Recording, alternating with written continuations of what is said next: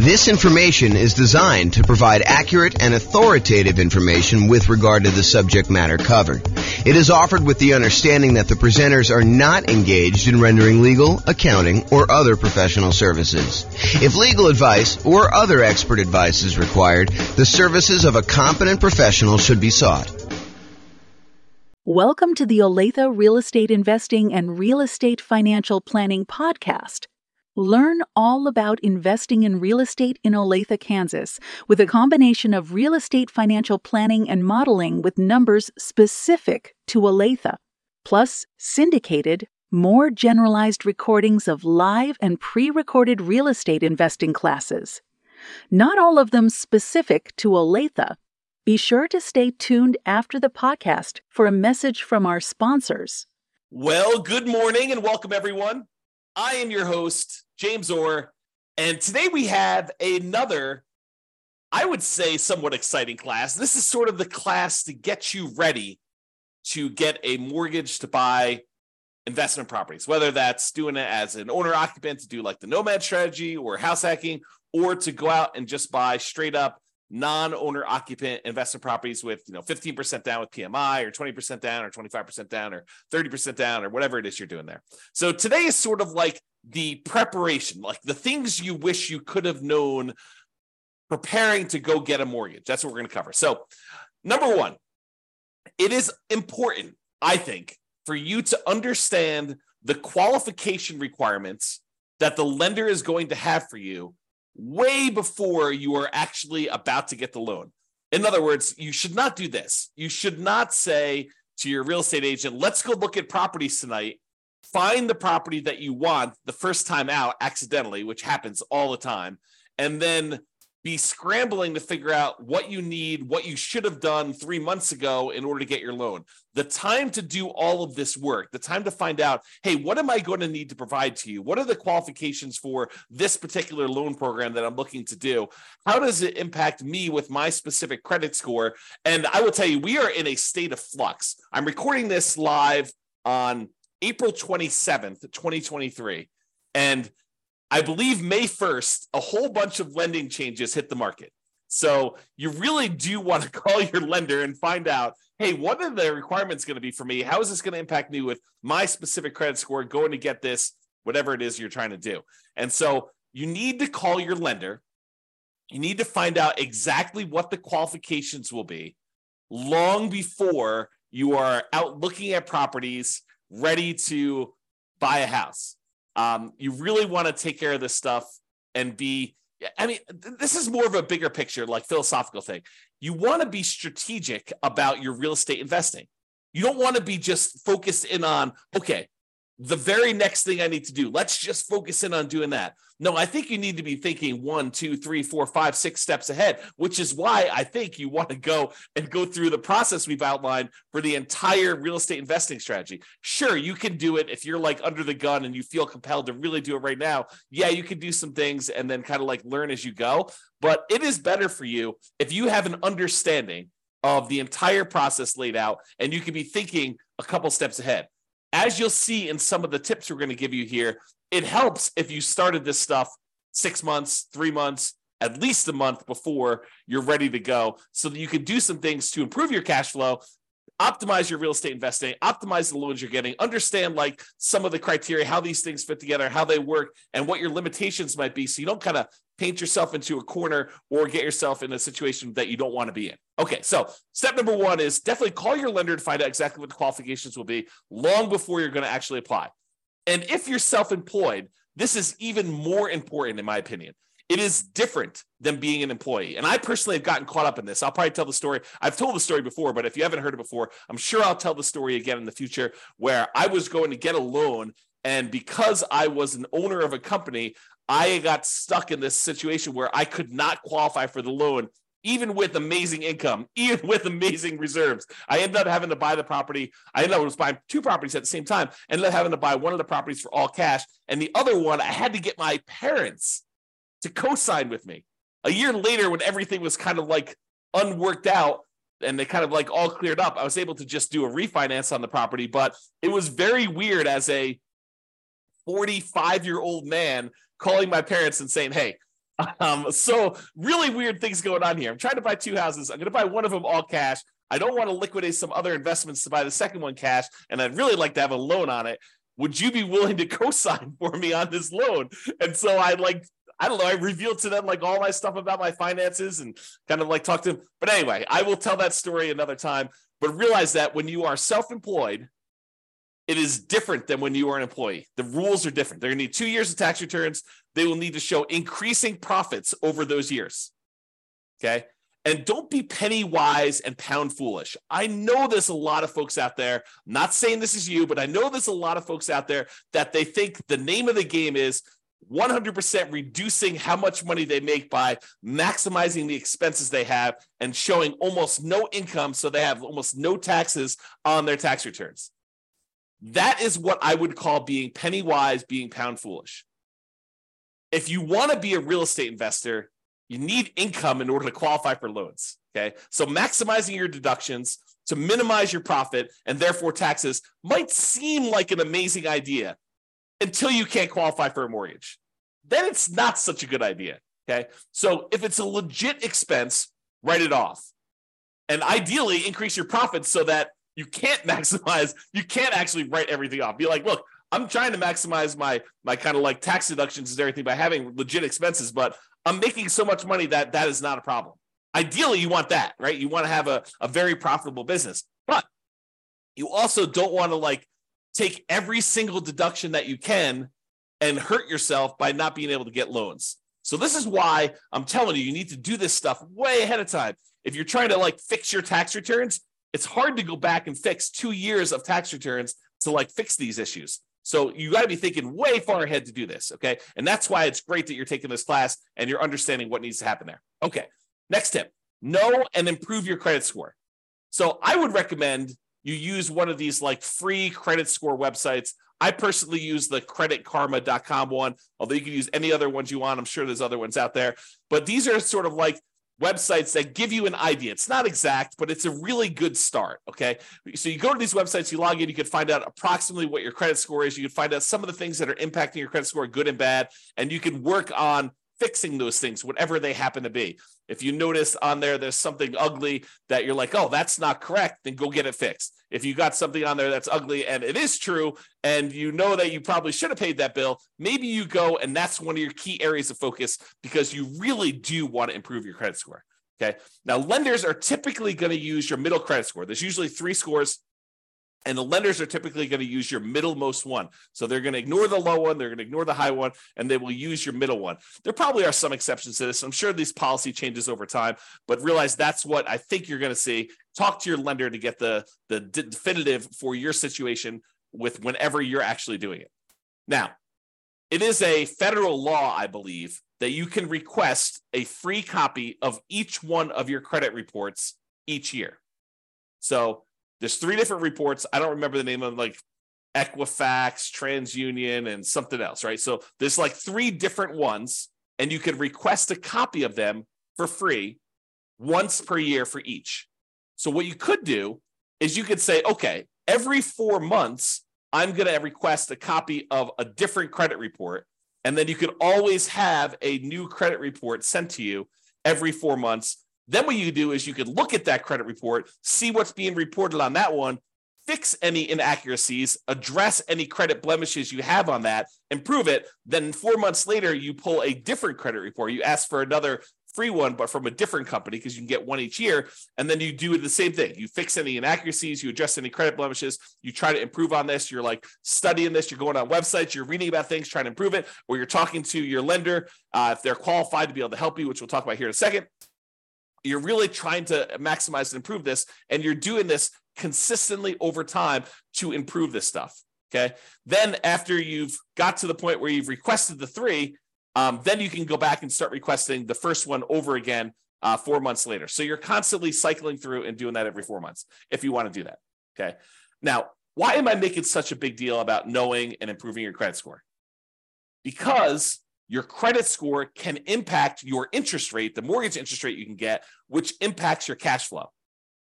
We're in a market where prices have gone up a lot in the last few years.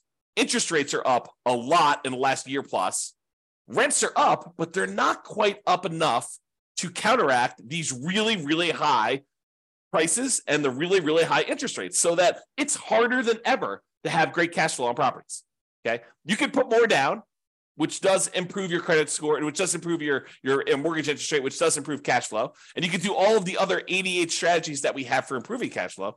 However, what I will tell you is one of the factors that improves cash flow is your credit score. Higher credit scores tend to get better interest rates. So it's worthwhile for you to fix this stuff, especially if you plan on doing this repeatedly. You don't want to have, something that you could fix upstream, your credit score, as an example, that is going to have an ongoing, repeated impact that is going to last for, in some cases, 30 years. You go get a mortgage interest rate in a property, and if you decide that you're not going to ever sell that property or refinance it away, that's something that sticks with you for 30 years. Now, sure, you could decide to use a strategy where you're paying that thing off early, or you're refinancing out of it, or you're selling the property and getting rid of the loan. But in some cases, when we're optimizing for achieving financial independence, we're choosing to keep loans, even if they're slightly subpar. Okay? So improve your credit score, because this can impact your mortgage interest rates, which impacts your cash flow. The time to do this is not when you're shopping for a property. Okay, you probably can move the needle a little bit while you're shopping for a property, but really you want to be thinking about this 3 months, 6 months, a year, 2 years ahead of time, so that you can get all of your stuff fixed and you can really optimize this. It's not just like a little bump, it's like the massive changes that you can make.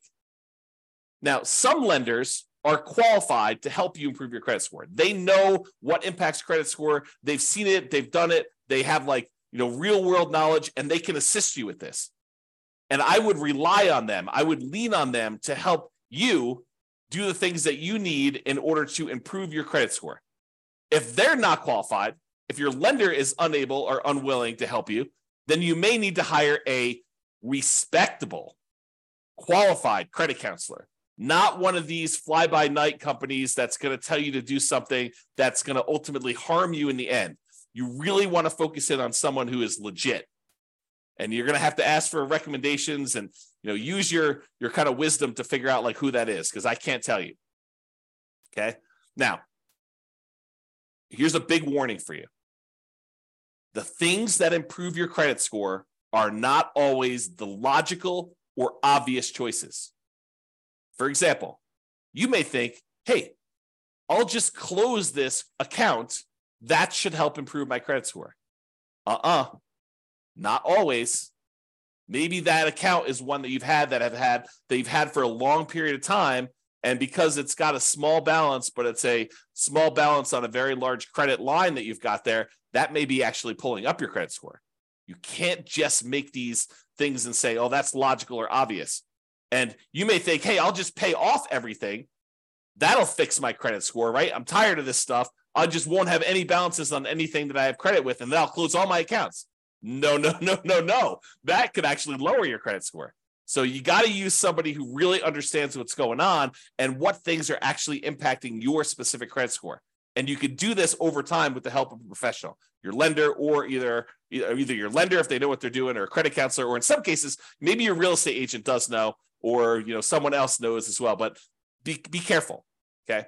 Now, when you're not using your credit score, lock it down. Lock it down until you're ready to use it. This is a major asset for you. Your ability to get these mortgages is a huge factor in you being able to successfully invest in real estate. Yes, you can do it if you don't have credit yourself, if your credit is bad, but it is so much easier, so much better if you're able to go and use your own credit score in order to qualify for these properties on your own. It eliminates a lot of headaches, a lot of hard work. So you really want to protect this. You want to make sure that you protect your credit. And one way to do that is to lock that stuff down. Do not leave it open. Don't allow people to go. You want to make it so that it's inconvenient for you to go buy anything with credit, where you got to call up and you got to say, okay, unlock my credit score for 24 hours so that, this company that I'm using to get whatever loan you're doing, a car loan or furniture loan or whatever you're doing there, or don't do those at all. But I mean, really, you could go and do this and lock it down after you're done. Immediately lock it back down. Protect yourself, protect your credit, protect the credit of your family members too. And this is not just you, But if you love somebody, help your parents lock down their credit score, right? Because you don't know when they're going to start to get a little bit confused, and they may do something that they will regret. Help protect them, okay? All right, so lock it down until you're ready to use it. Now, let's talk a little bit about debt to income. Debt to income is a calculation that the lenders use in order to help qualify you for loans. It's a ratio of how much debt, your monthly payments on all the debt you have, compared to your income. And it doesn't always work the way that some people think that it works. So you got to be really, really careful about this. Like, how does negative cash flow work? Does that count as, more debt on your property? Does that count as negative income? So there's some calculations we did it. I did an entire 2-hour class on this. I'll put a link in the show notes or something like that so that you guys can access that, because I can't reteach a 2-hour class. But I will tell you, understanding your debt to income, what it is for you right now, walk with a lender and help them walk you through calculating what yours is, and understand what goes into the calculation. Your lower the debt to income is, the better. Now, when we do our modeling for the real estate financial planner, you've probably seen it when you go to your city, kind of modeling, and you've seen all that stuff. One of the things that we actually calculate and we show for the entire model is what the debt to income is for that person doing that particular strategy. And it's one of the things we measure as a measure of risk. The lower your debt to income is, the less risky the strategy is for you. Now, sometimes a strategy would be really risky early on and then way less risky later on. And then some strategies are kind of moderate risk in the beginning, moderate risk in the middle, and moderate risk at the end. And you have to choose which one of those is going to be better for you. There's ones that I think I prefer, right? I'm okay taking a little bit more risk early on, knowing that I'm going to be way less risky later.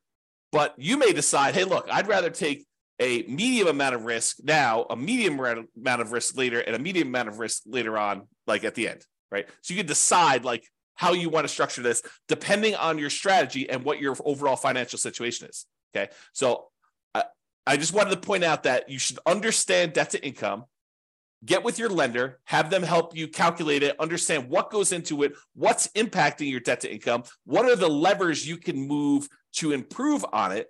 Should you eliminate certain debts? Should you eliminate or improve on certain incomes in order to get better at this? Is it better for you to kind of improve your negative cash flow on a property, or does that not matter as much and you should work on something else? Understand what that means to you, and go watch that second class where I go into 2 hours worth of detail on this, how the calculation is done. I'll give you some examples and all the things that impact it. All right. The other thing, while you're kind of preparing for getting your mortgage, is to save money. And a lot of folks think it's just saving money for down payment. And I think that's a large part of it most of the time, right? Your down payment is going to be a big chunk of what you're saving money for. And sometimes having more down payments to put more down will significantly improve your cash flow. I think there's a lot of folks obsessed about cash flow on properties, and probably for really good reason. It's not the only thing, but it is a major important thing if you're using cash flow to achieve financial independence, to focus in on cash flow when you buy rental properties, right? So I think a lot of folks are focused in on cash flow, and we tend to focus a lot on cash flow. I mean, a lot of the classes we do are about optimizing your cash flow on your rental properties, like the 88 strategies and all the different variations on that and all the different things we could do to improve cash flow. But one of the things we talk about when we talk about improving cash flow is putting more money down and the multiplied impact that can have. Sometimes it's just reducing the amount you're borrowing. You put more down, you borrow less, so your monthly payment's lower. That means your cash flow is improved. Sometimes by putting more down, we kind of pass a threshold for the lender where that actually changes. It improves the interest rate. The interest rate for someone borrowing 80% loan to value is higher than someone borrowing, a 75% loan to value, putting 20% down versus putting 25% down. Your cash flow will improve because the interest rate changes from that. It's not just that you're borrowing less, it's interest rate improvement as well. So having more down payment can improve that. Not just borrowing less, but sometimes it'll also eliminate PMI. If you were going to put 15% down, but now you can actually go in and put 20% down and get rid of PMI, that's pretty significant. And we've talked a lot in the past about how, what is the return, the extra return you're getting on this extra down payment, and is it worthwhile to do that? We've done some classes recently on how to do those calculations, so go watch those as well. But while you're prepared to get your loan, you're saving money so that you have this down payment. In addition, you're saving money so that you can, at your option, if it makes sense to you, choose to prepay any private mortgage insurance.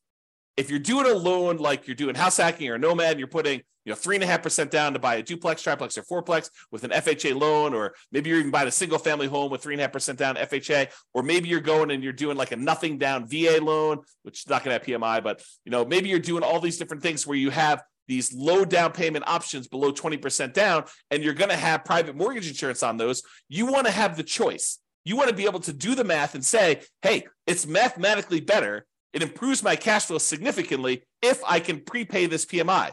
And prepaying PMI is whatever it is. You've got to call a lender to find out, but maybe it's $5,000, maybe it's $7,000, whatever it happens to be for you. And you want to have that option. You don't want to be forced to pay monthly PMI because you don't have the choice. You didn't save enough money to do that. You want to be optimizing your cash flow by deciding whether you do this. So saving money to prepay PMI is important. Making sure you have enough money, you save the money so that you have the closing costs and you don't have to negotiate and have seller concessions, because it's not doing seller concessions by choice because it optimizes your investment, which it often does, but you want to actually have the choice of you paying closing costs yourself to improve cash flow, not raising the price and getting the seller to include some seller concessions in there. Okay, so saving money for down payment, prepaying PMI, closing costs, and maybe, as we covered in a separate class and like multiple times, is buying down your interest rate. It may make sense for you to have extra money to buy down your interest rate because that could improve your cash flow a lot. So taking that extra money to do that. And then, of course, you would not ever buy an investment property without having adequate reserves. At least 6 months, in my opinion. Now, you may decide, hey, look, I'm liquid in a whole bunch of other ways. I feel really, really comfortable only having 3 months of cash liquid reserves. That's your prerogative. It does add a considerable amount of risk, but I think at least 6 months of reserves. And I've been making some arguments lately to have 12 months of reserves. And I'll talk about that when I go over the whole reserves class. But you should be saving money and having reserves because, and I'm going to use strong language here, okay? You would be stupid to invest in real estate without having reserves, okay? You're asking for trouble. It's like intentionally going and putting yourself in harm's way because you just didn't plan. You got to plan. You got to have reserves. So make sure you do some type of reserves, invest, make sure you save the money in order to do reserves. And then finally, saving money so that if you're buying a property and you're putting less down and you're having some negative cash flow because you didn't put enough down. If you put enough down, you probably wouldn't have the negative cash flow, but you're choosing to put less down. Maybe it's 0% down or 3.5% down, or for an FHA loan, or 5% down for conventional financing, and you're deciding you're going to have some, or maybe you're putting 20% down, and your market is such that it's really hard to make properties cash flow, even with 20% down or 25% down. I've seen that a lot, right? So maybe you have negative cash flow. Well, one of the ways you can make your investment more conservative, less risky, is you can set aside whatever negative cash flow you're likely to have, and you can calculate out how much that negative cash flow will be. You'll be like, look, the first year, it's whatever it is, negative $200 a month. But I think rents are going to go up about $50 in year two. So the next year, it's going to be negative $150 a month. And I think that rents will go up another $50 when I renew the lease the year after that. Okay, well, now it's only going to be a negative $100. And then the next year, rents go up $50 and your negative cash flow is going to be about $50 a month. And then the year after that, you raise rents $50 and you don't have negative cash flow at all. Well, you could sum up $200 a month in negative cash flow for the first year, $150 a month in negative cash flow in the second year, $100 a month in negative cash flow in the third year, $50 a month in negative cash flow in the fourth year, and then zero from then on. And you could say, what is the sum of all of that negative cash flow until this property is actually likely to be very positive? And you could set that money aside in a separate account, maybe right next to your reserves, might not be the worst thing in the world, and then have that money just sitting there because you know you've got negative cash flow coming. So why not set it aside? It's probably cheaper to set that negative cash flow aside than it would be to put more down in down payment and actually get rid of the negative cash flow. So you could do this calculation, right? And we will do this calculation in future classes because it's a calculation I do. But you can calculate out, hey, if I put this amount down, that reduces my monthly payment by whatever it is. It's about, the general rule of thumb is for every $10,000 you put down, you end up saving about $50 a month in your monthly payment. So if you set aside, $10,000 in order to reduce your monthly payment by $50, that would save you $50 a monthly payment. But if you look at your negative cash flow, if I save up, $2,400 in year one, and $1,800 in year two, and $1,200 in year three, and $600 in year four. If I do my math right, that's probably around $6,000. I don't know exactly what it is. I'd have to go add them up, but just off the top of my head, it's probably about $6,000. Well, $6,000 to get rid of like your negative cash flow risk, right? It doesn't completely eliminate it, but it really reduces it when you set all the negative cash flow aside up front versus putting an extra $10,000 down just to save $50.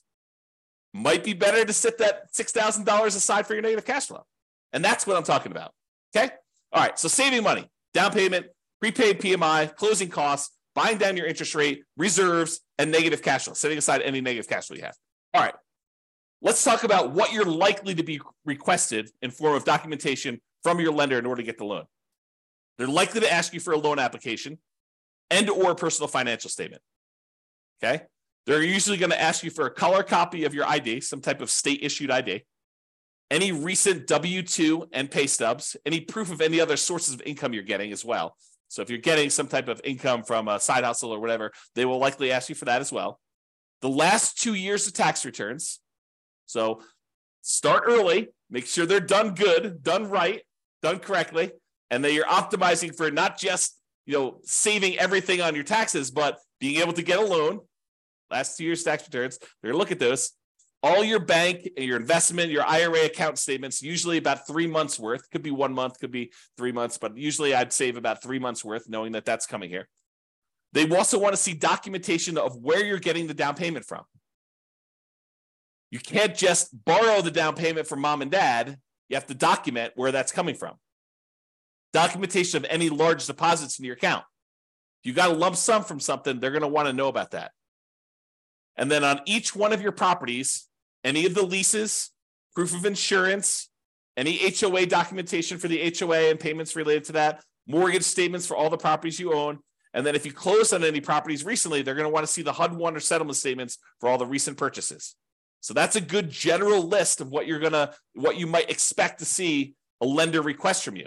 So now why don't you start putting it together in a nice, easy to find, organized place so that when the lender requests it, it's all in one spot, which is what I'm going to talk about next. And I will point out one other thing about the list of documents, that your lender may have additional requests. They may have less requests. But if they have additional requests, you have two choices. You can get all worked up and upset over it. Oh, why do they need this, and complain and everything like that? You can just say in advance, hey, I know that they're going to request other stuff. I'm just prepared. I'm going to just give them what they need because they're my quote partner in this. They're willing to loan me 100% of the purchase price, 95% of the purchase price, 80% of the purchase price, 75% of the purchase price. They're coming to the table with a large chunk of money to help you acquire these assets, to help you acquire these real estate investments. They're a financial partner for you.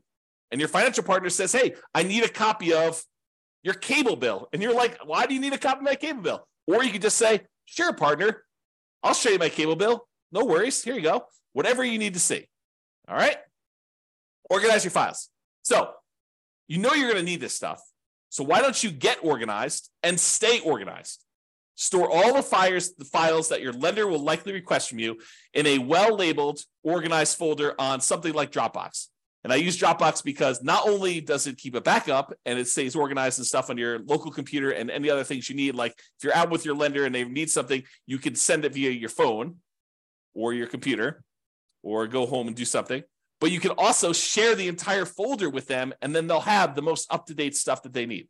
They'll probably request you the link again, but you can give them access to it and just have your files organized that way.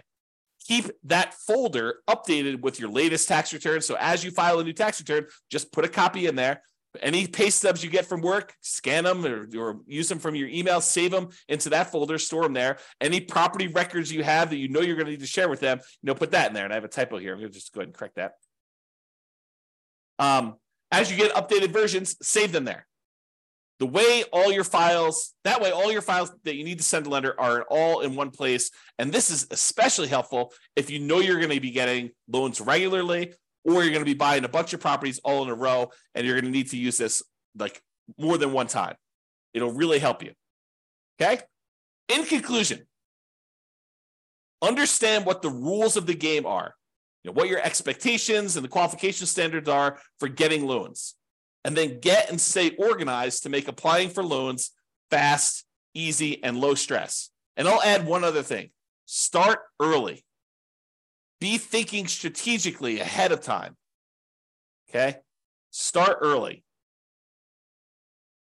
And think strategically.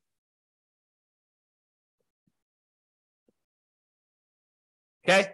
That's all I got for you. This has been James Orr. Hope you enjoyed this class. I definitely enjoyed it. And we will talk to you at the next class.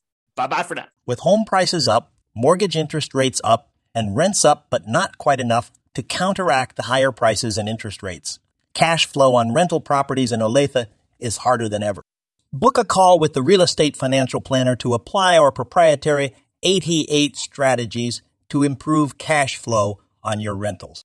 See the show notes for a link to schedule your call and improve your cash flow today. If you're a real estate agent, lender, or professional in Olathe that wants to help our real estate investor listeners, consider reaching out to learn about collaboration opportunities with this podcast. We'd love to add more value to our listeners by having you assist our investors buy, sell, and finance their real estate investments.